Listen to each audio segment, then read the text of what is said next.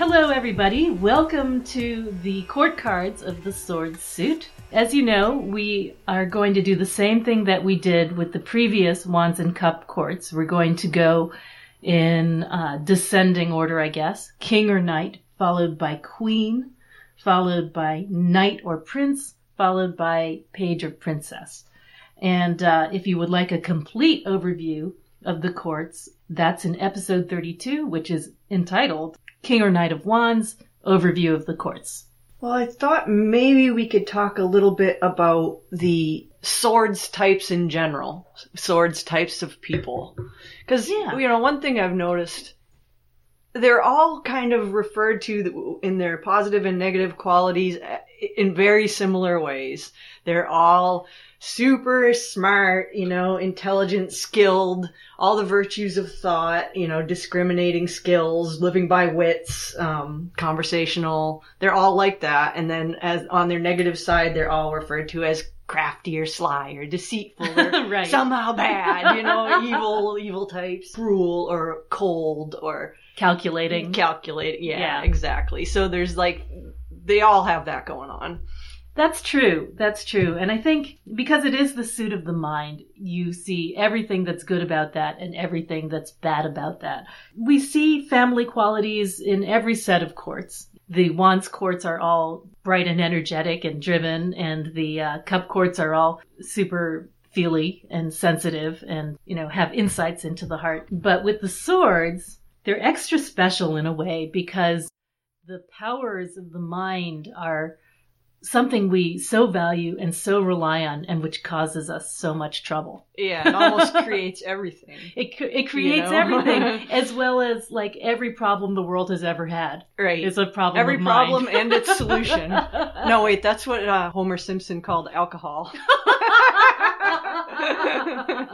But I was thinking about, in terms of the stories of air, so it's all the Fool. The air trump. For the Knight, we have the Fool with the Lovers, and the Magus as Mercury being the ruler of Gemini. And then for the Queen, we have the Fool and Adjustment, and the Empress with Venus as the ruler of Libra. Yeah. And then we have for the Prince or Knight, we have the Fool with the Star and the Universe as the Saturn, the ruler of Aquarius. So there's kind of an interesting, if you look at it in terms of the signs that we're going to go through for these three cards that we're going to talk about today. Well, in this episode, we're going to focus on the Knight, but we'll do the other two next. In terms of the signs, they all have something to do with the other. Gemini is the other as the twin, the polarity. I like that. And then you have Libra as the other as the partner. And then you have Aquarius, and it's the other, it's like the alien, the Aquarius alien energy. The distant other. Yeah. And they're all a form of division made by the sword, the self and the other. Polarity with Gemini, partnership with Libra and balancing that, and then Aquarius, it's individuality, right. to an extreme.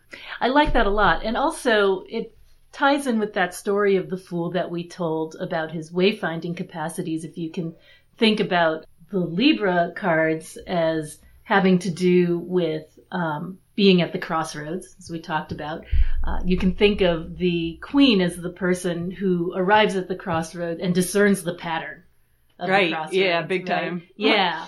And then if you think of the fixed cards, the Aquarius cards, you have the Prince or Knight of Swords who is there to use his skills to unpack the problem and to take us forward. And then with the King or Knight of Swords, you have the Gemini capacity to commit to a decision for better or for worse and to kill off the other option and move forward, which we see a lot with his kind of rigidity and judgmental nature. He can do that, and he can not look back, even if it hurts people's feelings. His hermetic titles, Lord of the Winds and the Breezes, King of the Spirit of Air, king of sylphs and sylphides, or sylphides, I guess. I don't want it to sound too much like sulfides. I'm not even sure exactly what a sylphide is, but I know that a sylph is just an elemental creature of air. Elemental air creature. Now, I don't know if those are gender related terms. Yeah. Or not. I mean, I think that often sylph and fairy air elementals are depicted as being somewhat androgynous in the first place. Or maybe senior and junior, Yeah. or something like that. Yeah, exactly. He is, of course, associated with fire, the fiery part of air. So the fiery qualities of air, which I took to mean basically it's attacking, inrushing qualities. So like gusts and breezes. Yep.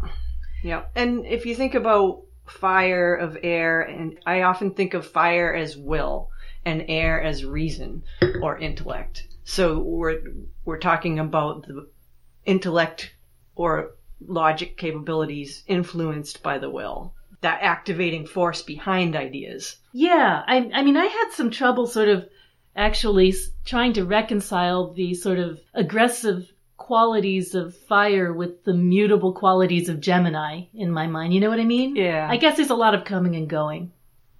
Yeah. Both ways. So when we talk about, again, just to remind people, since we haven't done quartz for a while, when we talk about fire of air or the fiery part of air, we're not saying that air is necessarily fiery in its way. We're talking about a different kind of quality where you think of the non-temperature qualities of fire, but its behavior, I guess. Yeah, the idea that knights are this really active force, then that's a fire term, activity and motion. Yeah, and if you contrast that, for example, with the airy part of fire, which would equate to the Prince or Knight of Wands, that would be, for example, the sort of capacity of air to transmit and be everywhere at once, I guess. So like, the capacity, the continuous transmitting capacities of fire, something like that. The steady enthusiasms of the Prince or Knight of Wands. The never flagging, almost annoying optimism. I think it was Crowley who talked about the fiery part of air as having to do with winds and storms and violent motion. And you see that in his card, for sure. For sure. And especially, much more so in the Thoth card than in the Waite-Smith card. Yeah, the Waite-Smith card almost seems too static for this Gemini mutable knight figure, The one thing I thought about it when I was sort of comparing the Waite-Smith king, queen, and knight was that they do seem to, in terms of being the fiery part of air, he's the one with the sunniest day, and she's the one with the wettest, cloudiest day. Yeah, I mean? I have seen the fiery part of air described as sunshine through the air, Yeah. So, but in general, I think it's true of all the quartz that they don't give us an absolute ton to work with. Yeah. You don't see a lot of evidence of the trees moving around in the Waite picture either, which you'd think you would see for the Lord of the Winds and the Breezes. You would think so. So, yeah, his mutability, the mutable qualities of Gemini. I was thinking about Gemini and what we were talking about in the 8 and 9 and 10 of Swords. And there's definitely that tendency that we talked about in the 10 of Swords to see things as in black and white. Like when the sun in Gemini, in the 10 of Swords, shines at its harshest and brightest, then, everything gets separated into high contrasts, black and white.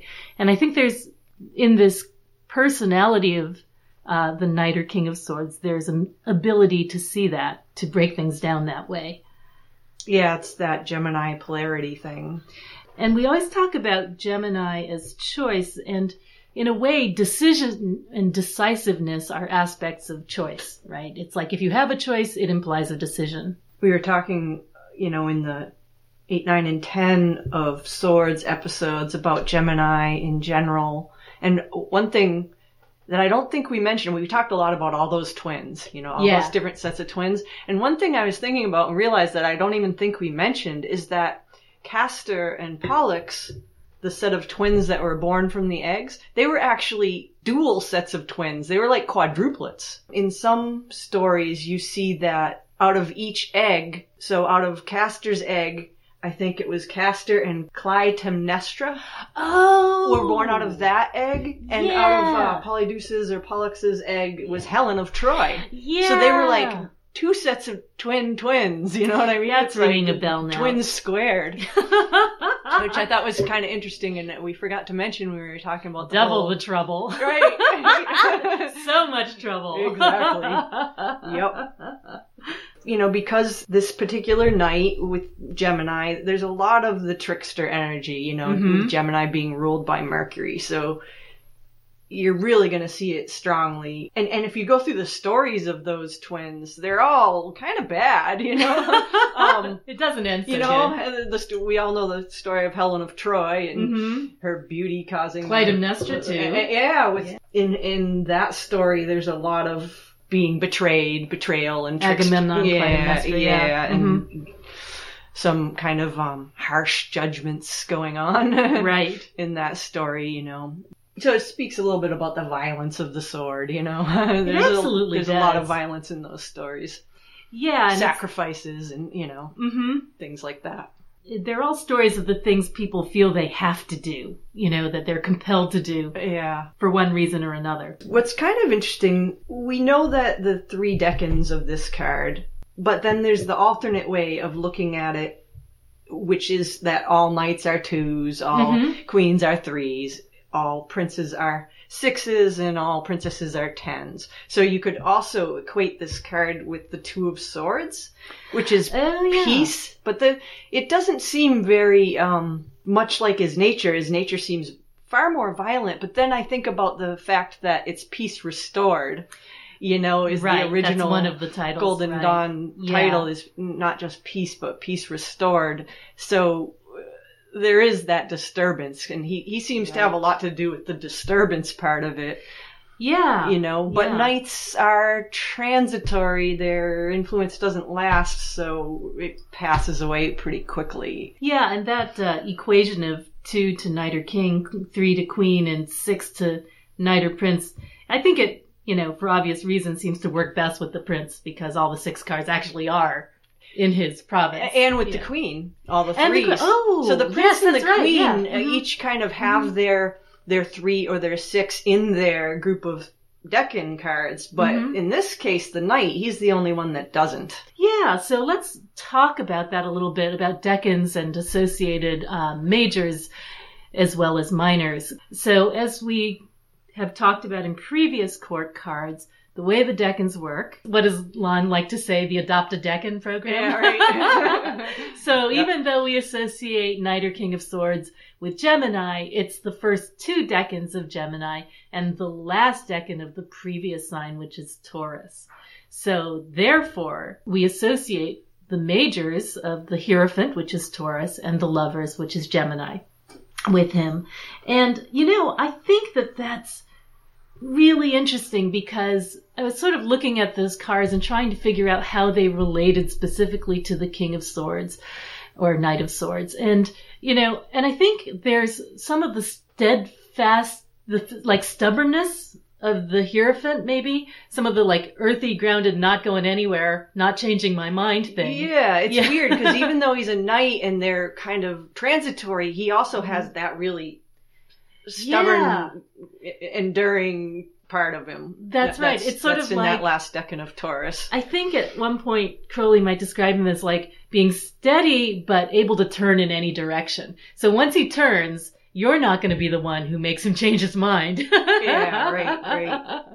You know, so you have like the unyielding judgment, the sort of clinging to an idea and being very fierce in defending it. And I was thinking also, like, if you look at the Hierophant and the Lovers cards in Wade Smith and sort of compare it to the King of Swords, that made me think a little bit of all of the ways that the church has used the fall, the story of the fall, to control people, you know, and to judge them and to create this narrative of sinfulness that people contend with.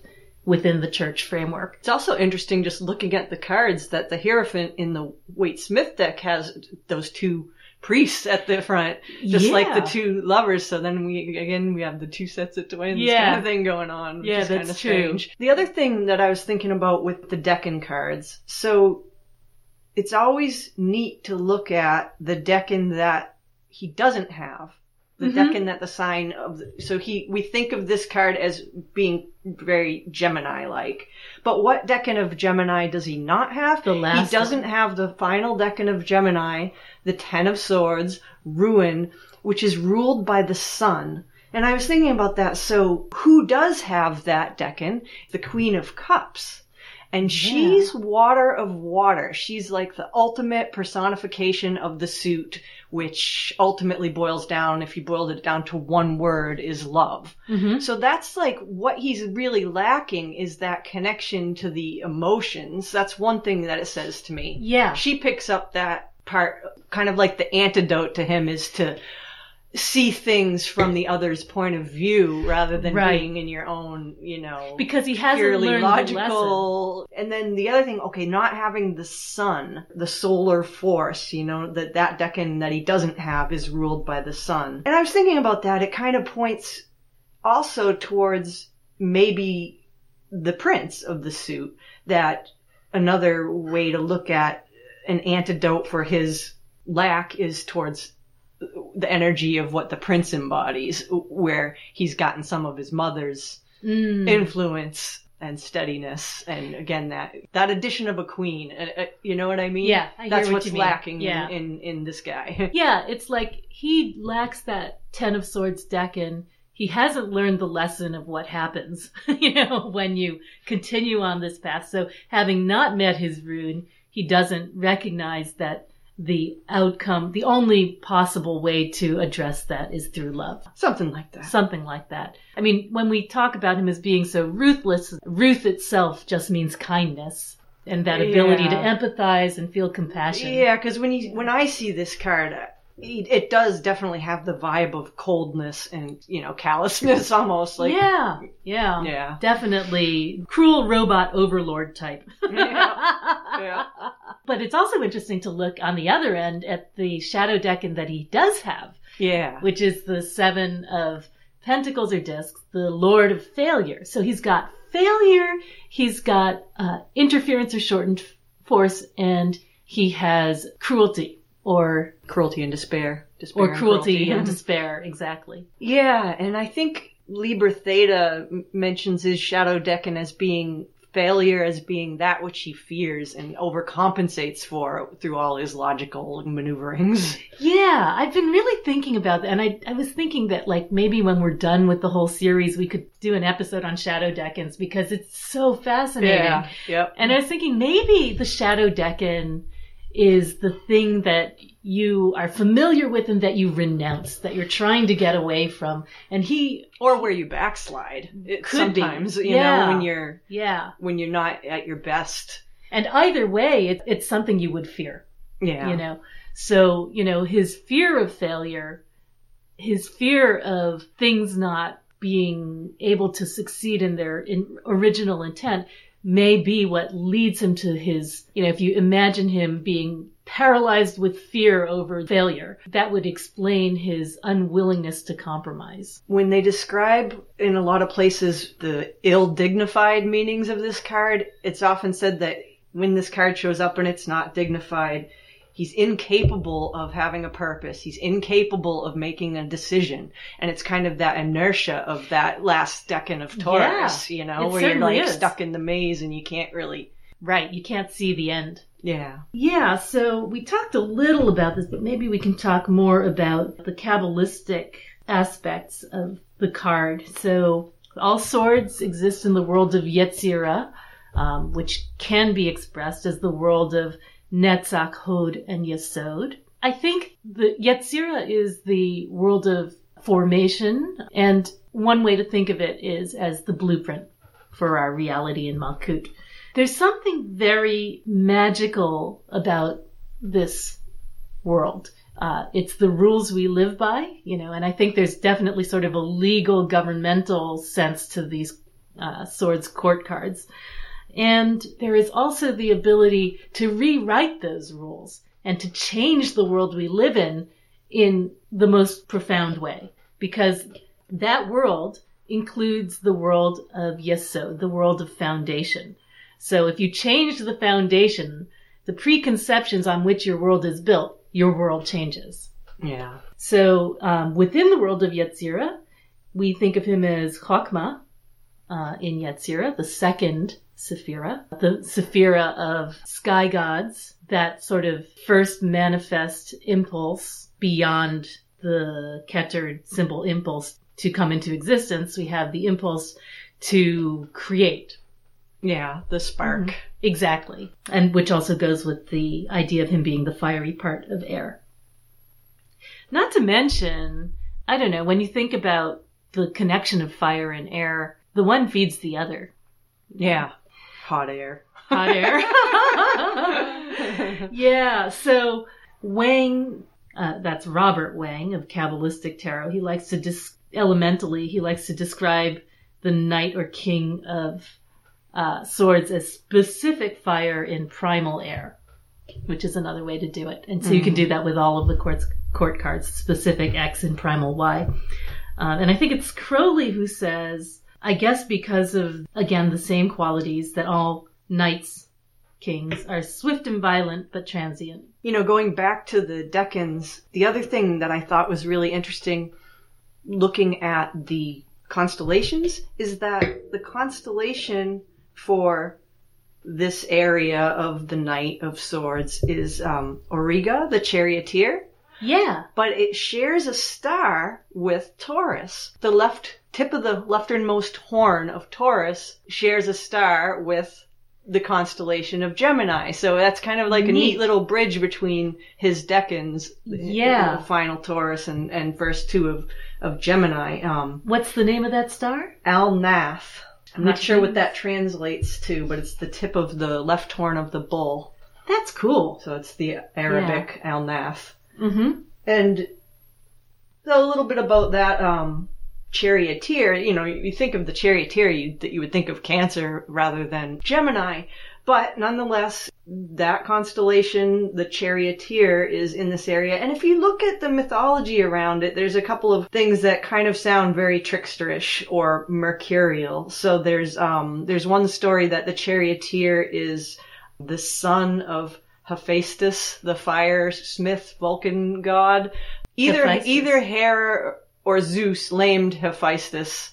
It's debated which one, by kicking him out of Mount Olympus. Right. Zeus is said to have kicked him out of Olympus for siding with Hera, or Hera did it for some other reason. Anyway, but what's really interesting is, so he became lame, but his son, whose name is something like Erichthonius. That sounds right, yeah. Wasn't he a king? Yeah, and he was also lame, and he somehow inherited his father's lameness, which I don't know how that works. I don't know how that works. But anyway, because he was lame, he was an inventor, and he built this chariot. The chariot was his invention. Of course, given that he was Hephaestus' son, he could invent things. Exactly. Yeah. So that's that idea of ideas and inventing and the blueprint. It kind of speaks to that Yetzirah theme we have here. But then there's another story that Auriga the charioteer was actually this character called Myrtilus or Myrtilus. I don't know how you pronounce it. Mm-hmm. But he was a king's charioteer, and the king had a beautiful daughter, and in order to win her hand, you had to beat the king in a chariot race, and he had like these magical horses, and no one could beat him, so his daughter could never get married. And anyway, the Mercury trickster thing comes in because she falls in love with Pelops, who is a son of Hermes, and somehow either she does it or he does it. One of them convinces the king's charioteer to replace the axle of the chariot with a wax axle. Yeah. So as it heated up during the race, at the critical moment, the axle breaks, the king is killed.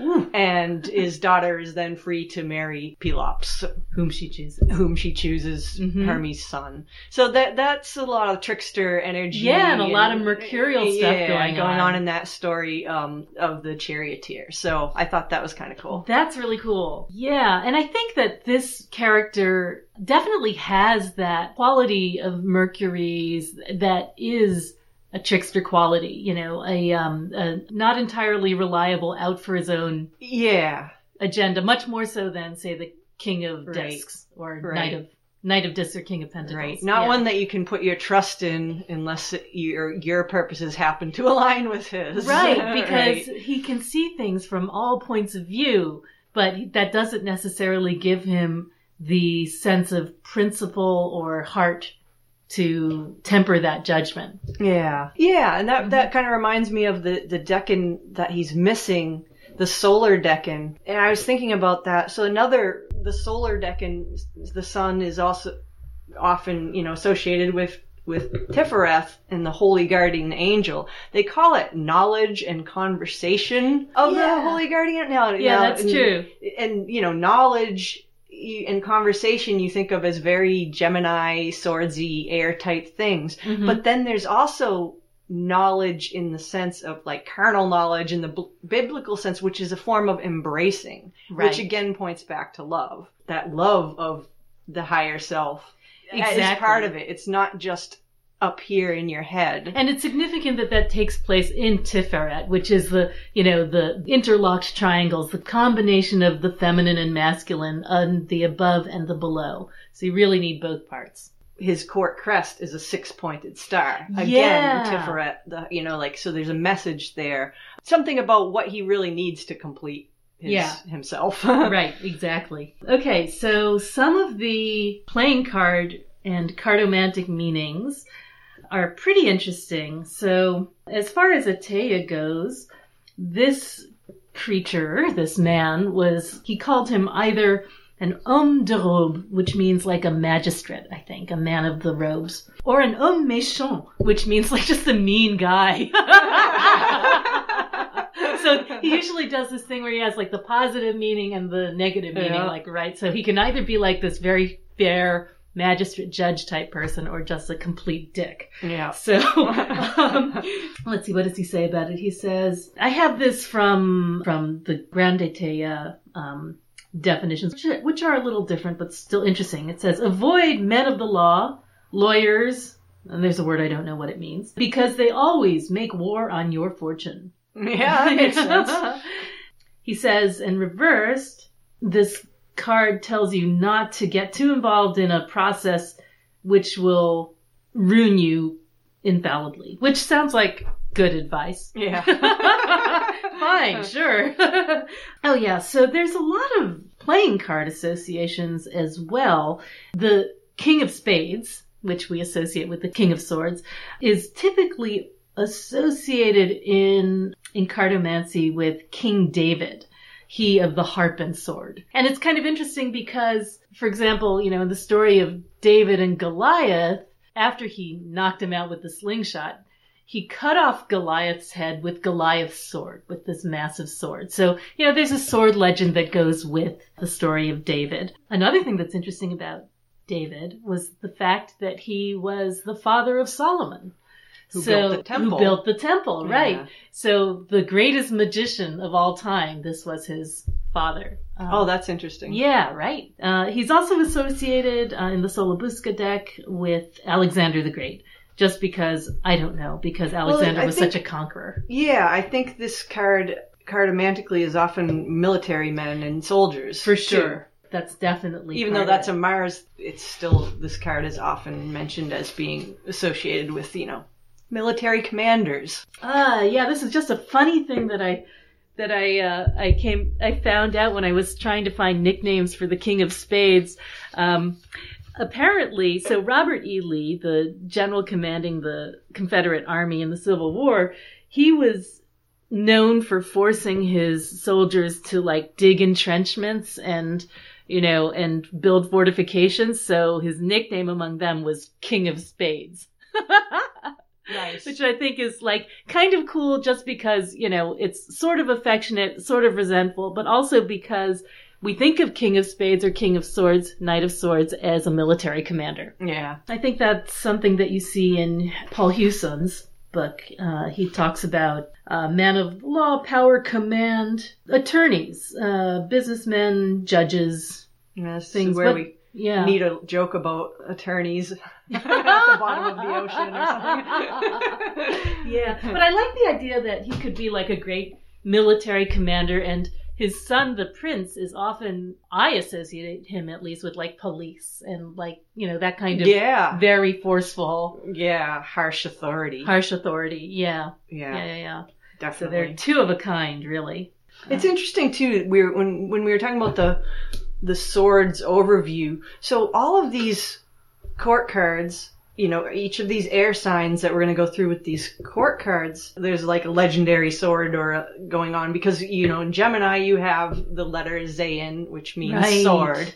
And then in the Libra, you have the sword of justice. Right. Adjustment or justice carrying the sword. And then so then you get to Aquarius and the star and you're like, well, where's the sword? Where's the sword in that? And I was kind of thinking about that, and it's like, it's definitely more ethereal, this idea that maybe the star, when you think of the 7-pointed star that's in the star card, this idea, that makes me think of Venus, the 7 and the 7-pointed star of Venus. So Venus rules Libra.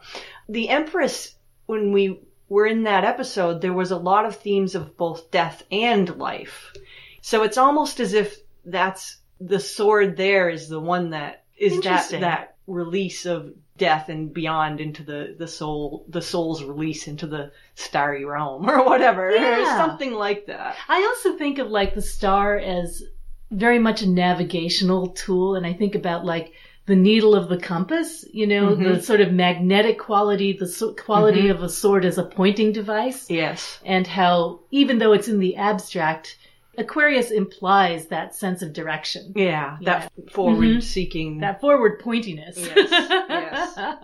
When we get to looking at the weight cards, you'll notice that the entire suit, they put butterflies as one of the symbols. And that's kind of interesting because, butterflies are sometimes seen in the star card as an emblem of the soul and all that. But one thing that was really interesting, especially in terms of this guy, is a Gnostic version of the angel of death was portrayed as a winged foot stepping on a butterfly.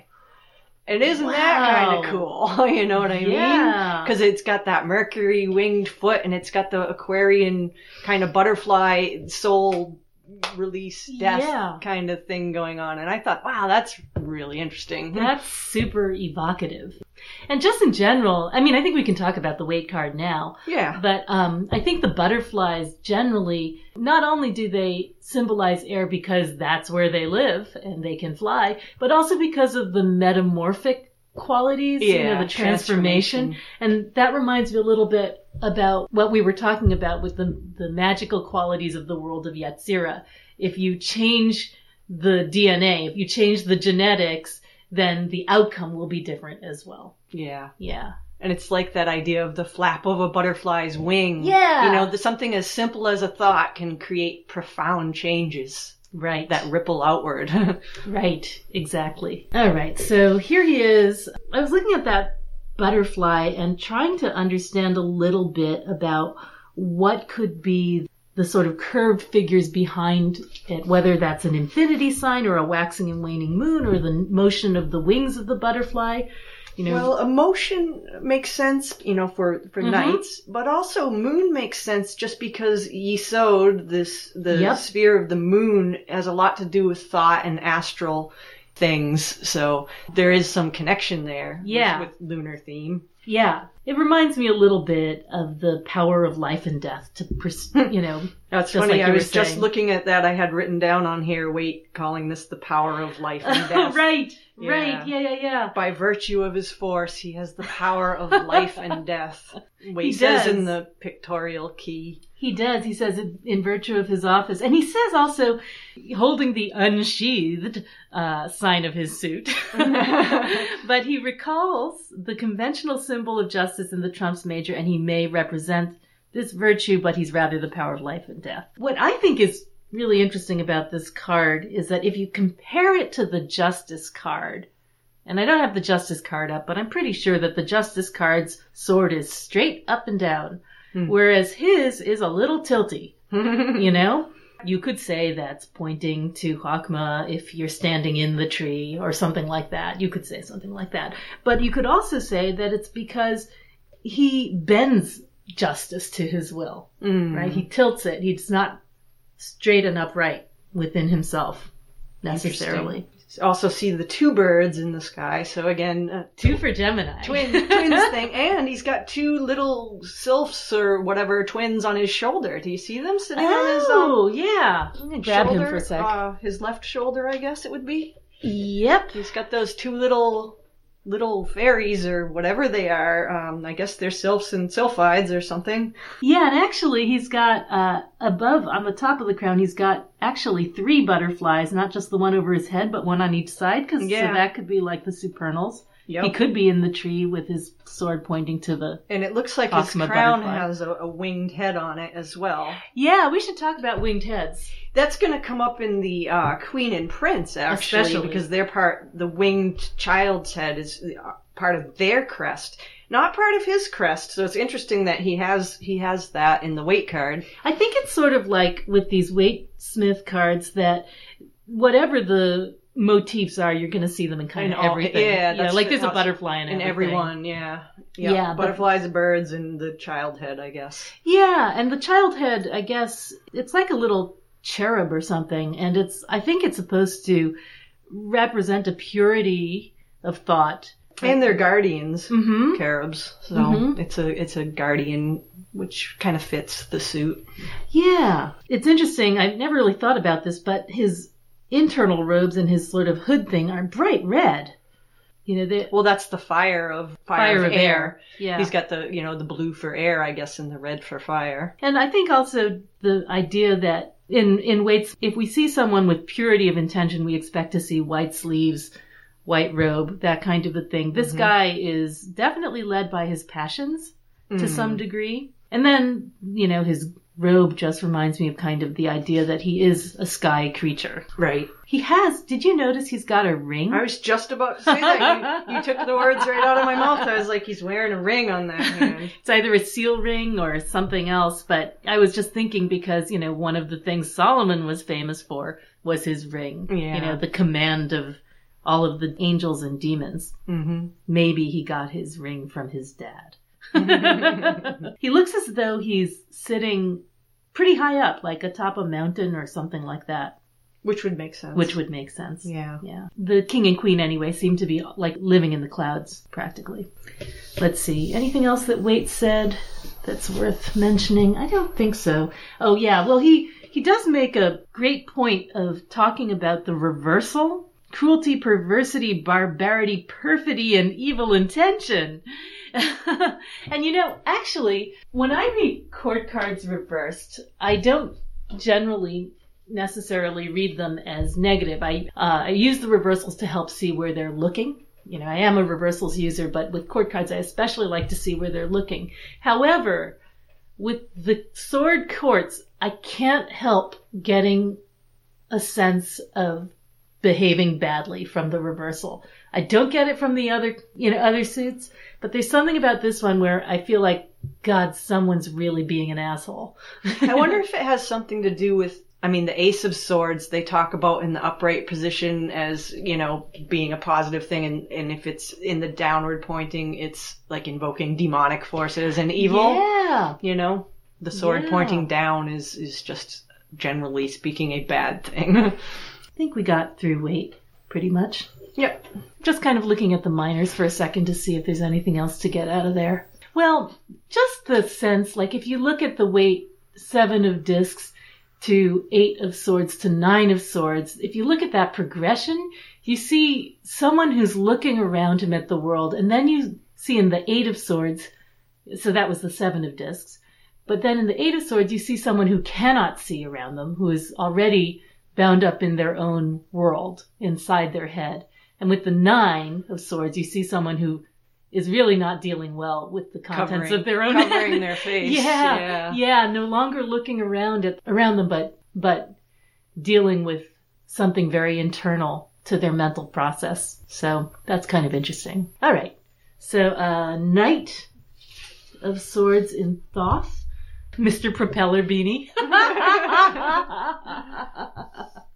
Love this guy. Yeah.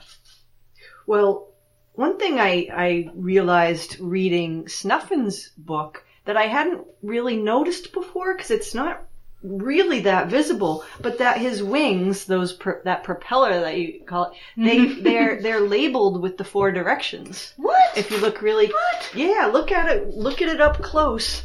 You can especially see it in the one, it says east. Holy cow! There he wow. is, you know. And then she wrote it in English and everything. Yeah, it's written on there. It looks like the filigree of a dragonfly wing, but it's actually saying the words for each of the 4 directions. Oh my god! And then if you'll notice, the direction he's going then becomes southeast, which is fire and water. I mean, fire and air, south and east. Oh my god! When you're doing the, lesser banishing ritual of the pentagram or the, So that is so awesome. That's kind of cool, isn't it? I never realized that until recently, that it said that, and it brought a whole new interpretation to this card. That's wicked cool. Wow. I don't think she hand wrote anything else in English in this deck. Or she wrote the chariot. What'd she write? Oh yeah. Well, that's not English. Well, that's not English. And the thing on the art card is Latin, right? Right. So yeah, so that's interesting. That's super weird and cool. Yep. Oh my god, I can't get over that. So I always thought it was just, the veins of the wings. The directions of fire and the directions of air, which is really cool. He certainly is. Well, you can thank Snuffin for that one, because I wouldn't have seen it if he hadn't pointed it out. Seriously, you need some, thelemic nerd who's willing to, sit here with the thing balanced on his nose for 4 days. Or under a microscope or something, Yeah. That's really cool. So about that thing on his head, the propeller beanie, the other thing that it reminded me of is like a helicopter rotor, because the thing about helicopters is that they can turn on a dime, right? They're different in that way. They have like a 0 turning radius. Yep. And that's typical of him as well. He can switch. He can turn on a dime. Mm-hmm. He can. And you'll notice also that the center of that propeller is actually a 6-pointed star. I did notice that. That is the only reference we have in that to the, sort of 6-point star that the book T talks about, the as above, so below star. And it's the other thing that strikes me about this card is the perspective. So you're you got a God's eye view. You're looking down, as if you're God himself, one of the supernals, up in Keter and Hokmah, looking down, from the top down. Yeah, and he is going really fast. Yeah. Definitely. That's one thing you notice. I mean, I'm surprised that the propeller wings aren't blurred, because the horse's ears are laid flat against his back. The clouds are rushing by. He's keeping up pace with the birds. Yep. Those look like swifts or something swallows, like that. They Swallows? Look like. Yeah, they have the forked tail. They look like barn swallows. Hey, I wonder we should see if there's anything interesting in the symbol dictionary about swallows. Okay, hang on. Okay, so we have the Penguin reference dictionary of symbols to look up just to see what it has to say about swallows. The first thing that jumps out is that they're associated with spring and a sign of spring, which makes sense for air in the direction of the Fool, the direction of east, air in general being associated with spring. The Bambara of Mali regard the swallow as the assistant, a manifestation of the demiurge Pharaoh, lord of the waters and of the word, and the highest expression of purity, in contrast with the earth, unclean in the beginning. The swallow owes this important function to the fact that it never alights upon the ground and is therefore free of defilement.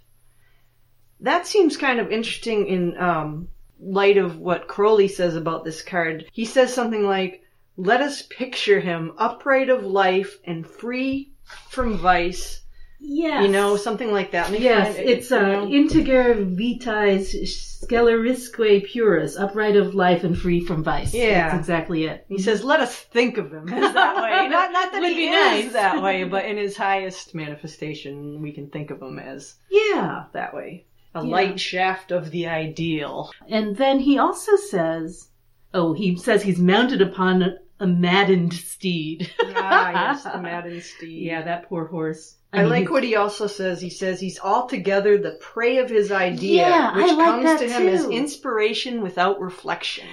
Right. So that, to me, sounded very much like, the difference between Chokmah and Binah. With Binah, you have understanding, you have the sort of chewing the cud of the idea, until you thoroughly extract whatever understanding you can out of it. Whereas, if you only have one side of the argument, you don't really understand the whole idea. That phrase, without reflection, it kind of reminded me of our discussion about what he lacks is that Deccan he lacks is part of the Queen of Cups, and she's all about reflection. Yes. Yeah. So it's kind of cool. And also just the idea that, at that point in the tree, you have one and you have two, but in order to reflect, it's 3 that reflects 2, right? The Sephirah, 3 reflects 2. There's no reflection in the tree until that point. Yep. That's cool. And then he's got the 2 swords in his hand. So he's got the one in his right hand has wings on it, which makes sense for air, being winged. And the other one, it's a sword with a round hilt. It almost makes the symbol of the sun, which would be fire, Yeah, and that's a poniard, or poignard, which I think has something to do with the wrist. And the idea is this is like épée and dagger. So being able to fight at long range and at short range. But what also, I think it just makes sense because 2 swords for Gemini, right? Yep. Can't have an empty hand. And he's ready to fight. Oh yeah, it's definitely, he's in attack mode. He's zooming down on something. There was an interesting quote in here.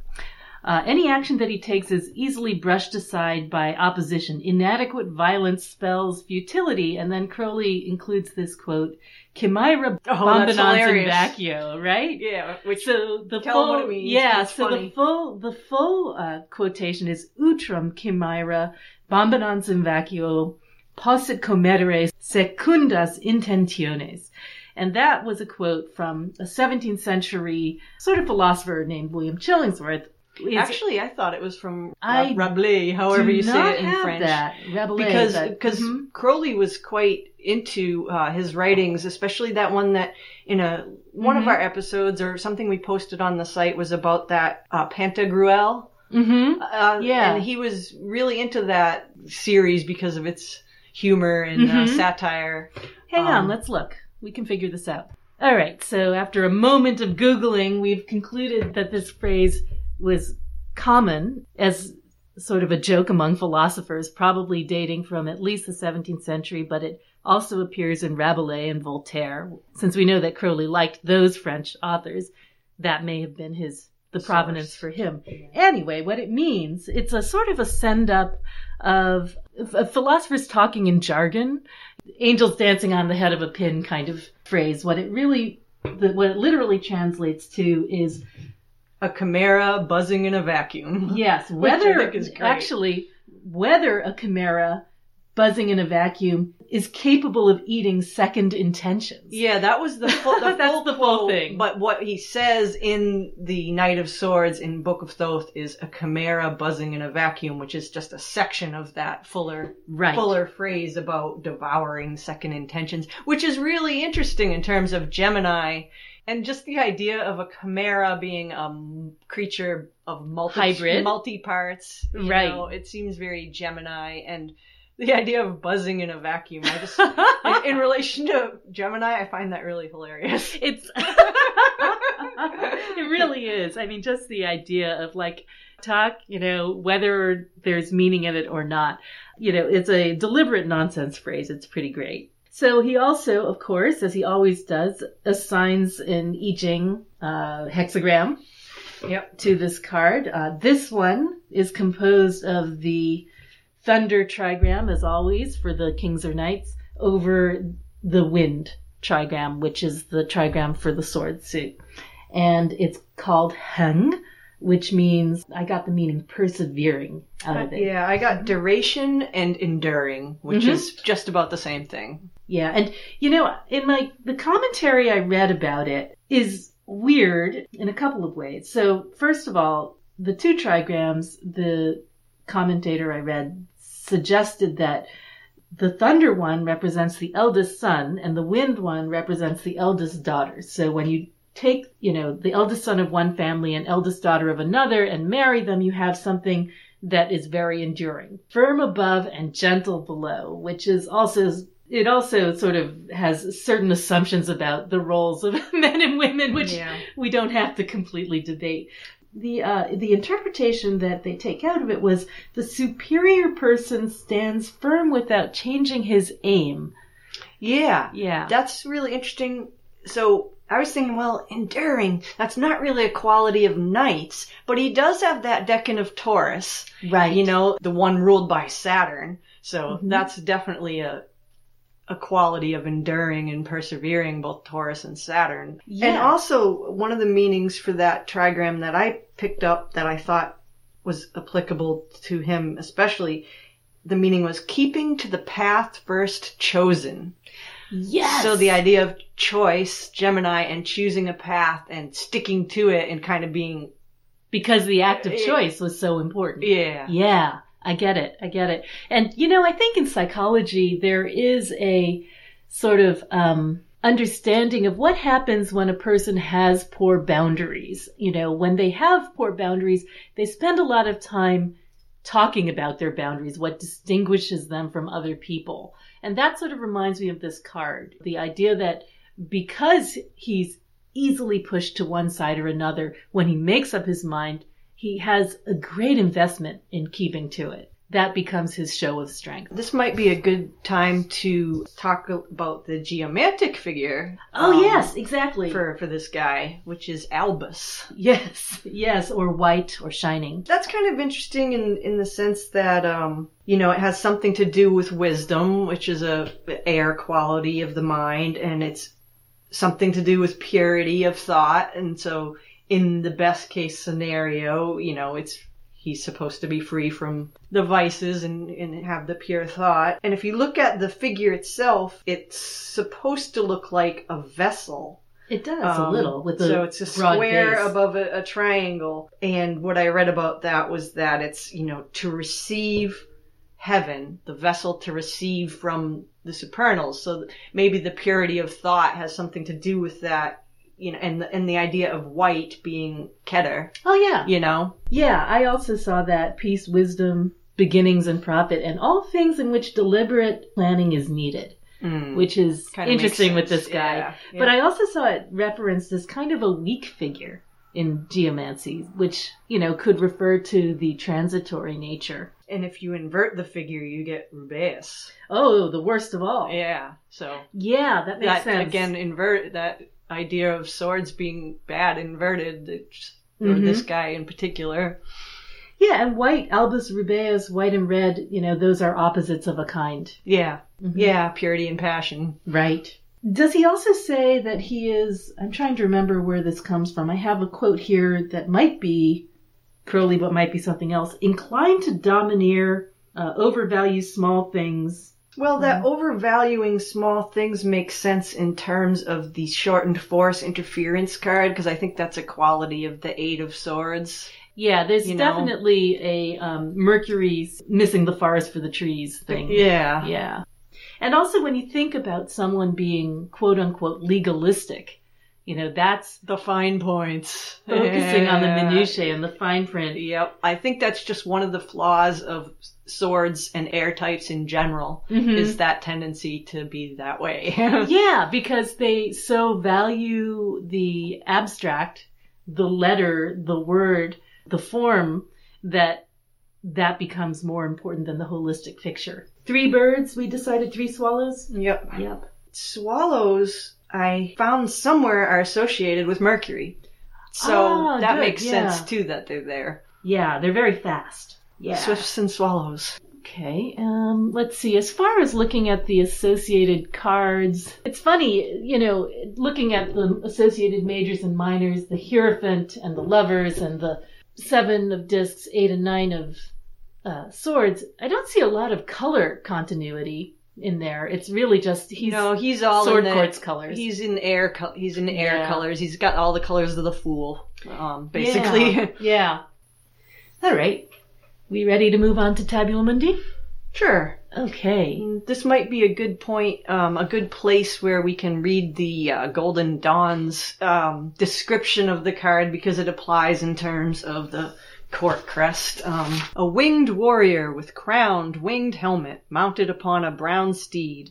His general equipment is as that of the Knight of Wands, but he wears as a crest a winged 6-pointed star, similar to those represented on the heads of Castor and Pollux, the Dioscuri, the twins of Gemini, a part of which constellation is included in his rule. He holds a drawn sword with the sigil of his scale Yod upon its pommel. Beneath his horse's feet are dark driving stratus clouds. Yeah, so there's a lot of weather happening in here. Yeah, and it mentions in particular stratus clouds. There's another source, weather manifestations that I have that gives for Gemini, cirrus and flecked clouds. But basically a powerful force. And you can see that in both the Crowley card and in my card, that idea of the motion of the winds and the driving those clouds across the sky. So for the imagery of the card, he looks very much like a warrior. He's got the winged helm like Mercury. You see the crest is not only the 6-pointed star that's mentioned in the book T description, but it comes directly from the 8 of Swords imagery. It's got those poniards that are on the 8 of Swords, but instead of there being 8 of them, there's 6 of them to make it a 6-pointed star. Right. So that's what the stripy things are. That's, if you look closely, those are those little poniards that are in the 8 of Swords card. And then for the 9 of Swords, you have the boar's head that's the on his horse's breastplate, I guess you would call it. And that figure, so that's the Mars Decan, the boar being of the tower and bringing in the 9 of Swords and Mars. That figure, that boar, actually has the lunar crescent or horns for the Decan of Taurus. That's his shadow Decan, so it's kind of hidden behind the boar's head there. So he's got all his Decan imagery there, and he's on the brown steed, and he has the 2 swords, just like his son, the prince. Also, we'll see in the prince card, especially, one sword creates and the other slays. Yeah. But he's got this as well going on. He does. The dad has it too, so. Yeah. The kid comes by it honestly. That horse is so badass. He scares the hell out of me, and he's looking at you like, I'm just barely holding it together. Like eyes are you ever see a horse really with their eyes kind of roll back in their head, and you almost see like foam flying out of his mouth, and I've got I've got this boar's head hanging around my neck, and you can tell that he's seriously overstimulated right now. It's definitely like the mode of attack. Just look at it and you can almost see that he's rearing up, he's in motion, he's really excited. Yeah. So the rays of yellow in the sky. You talk about those. It's just the lighting of the clouds? Yeah, it's just the idea. I was trying to... How do you draw wind? Right. I was trying to draw wind. They look like, it looks like it's lit by the sun, in that very dramatic way from underneath that it sometimes happens. That's cool. And yellow, just, the colors of air are used here. The yellows and blues and greens. Yeah, definitely Fool-like colors. And he's sort of a Alexander the Great figure, who I kind of associate with this card as a historical personage. Yeah, much as they do in Solabusca. Yeah, he's definitely a conqueror. So what are your manifestations of this card on your massive spreadsheet of happenings? This one, I get a ton. Oh my god. Do you? I hardly ever get him. Yeah, I had to do all these things to fit it on here, because I get it even more than Queen of Swords, apparently. That's interesting. Yeah, I did not know that. Well, I've gotten it quite a bit in more recent years because I grade now that I'm a teacher. So this to me is a grading card. Yeah. It means I have to sit there and be harsh judgment. And I'm like the easiest grader in the world, but still, this is like me, it's like me overcompensating because inside, I'm like, you guys all suck. But yeah, so I get this a lot when I'm grading, and then I get it when I'm migraines, which is true of all court cards, sword courts, and many sword cards. I got it when I was working on the tables for my book, that kind of systematic, dogmatic sort of arrangement of data. And pretty much in times when I'm learning technical skills, so like when I learned to sound edit on Audacity, for example, or when I, learn to do stuff that's a bit of a stretch for me. So yeah, how about you? I don't get this card often, but when I do, I don't often like seeing it when I see it because there's something really harsh about it to me that I go, oh, that, that judgmental quality of the mind. He's hard to deal with. Yeah. So I have a hard time with this one when he does show up. Yeah. He's very uncompromising. So yeah, I have a very tense relationship with him, but he is a big part of my life, I guess, because of being a teacher. Yeah. Yep. Yeah, and looking at the Decan rulers, he's got Saturn and Mars, the two, malefics. Yeah. And then in the middle, Jupiter, which just kind of blows it up out of proportion, I think. Probably. Or something. Yeah, I hear like you. That makes a lot of sense, actually, personally for me. I was born on day of Mars, hour of Saturn, so that kind of...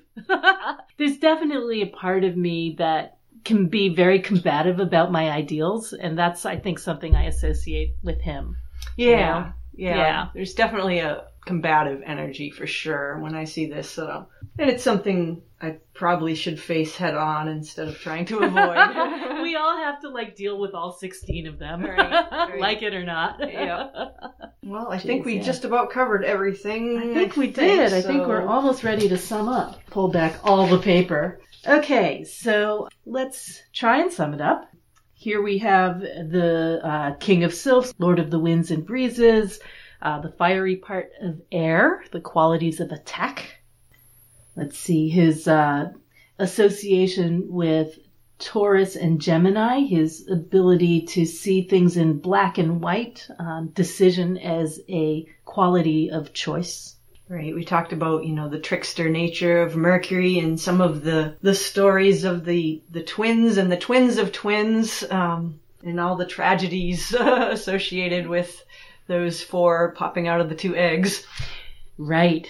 His fear of failure, his stubbornness regarding ideas that he has arrived at, lack of nuance. A chimera buzzing in a vacuum. The missing decan of ruin, which would lead to love. The effect of will upon the intellect, and the power of life and death by virtue of his office, whatever that means. Specific fire in primal air in the world of Yetzirah, the maker of rules and the stickler for rules sometimes. The overkill, analysis precision but overkill. We talked a little bit about the swallows and their inability to land, their swiftness. Yeah. Mm-hmm. Militant intelligence and the violent power of motion applied to an apparently manageable element. The ability of the helicopter to turn on a dime. The propeller beanie. And the four directions. Yeah. And the God's eye view. And his facing the southeast, directions of fire and of air. The prey of his own idea, which comes to him as inspiration without reflection. The idea of peace restored and what comes before that precedes it. The magistrate, the man of the law, or the military commander. The idea of all the swords cards as having to do with the other. So in this case, the other is the twin. Oh, and we didn't mention Gemini's motto, which is, I think. Of course. What else could it be? Right. King David, with his sword, which he took from Goliath. The father of Solomon, greatest magician of all time. The charioteer, and his stories of invention and trickster nature. Alexander the Great. Robert E. Lee as the King of Spades. Upright of life and free of vice. Yes, let us picture him thus. Let us, please. See anything else? The storm and the idea of attack. Albus, the geomantic figure representing purity and receptiveness.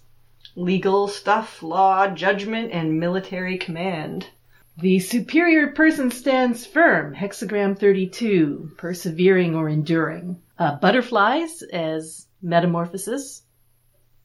Yeah, and the angel of death, the winged foot stepping on a butterfly. And grating. Yeah. An activating force behind ideas. Okay. So this has been the King or Knight of Swords, an uncompromising and rigid figure who nevertheless demonstrates remarkable flexibility of mind. Yeah, mutability. Yeah. He's not fixed, even though he might seem to be. So cheers to all you Geminis. I think we're done with you for the moment. And we hope you will return next week to join us for one of everybody's favorite cards, the Queen of Swords.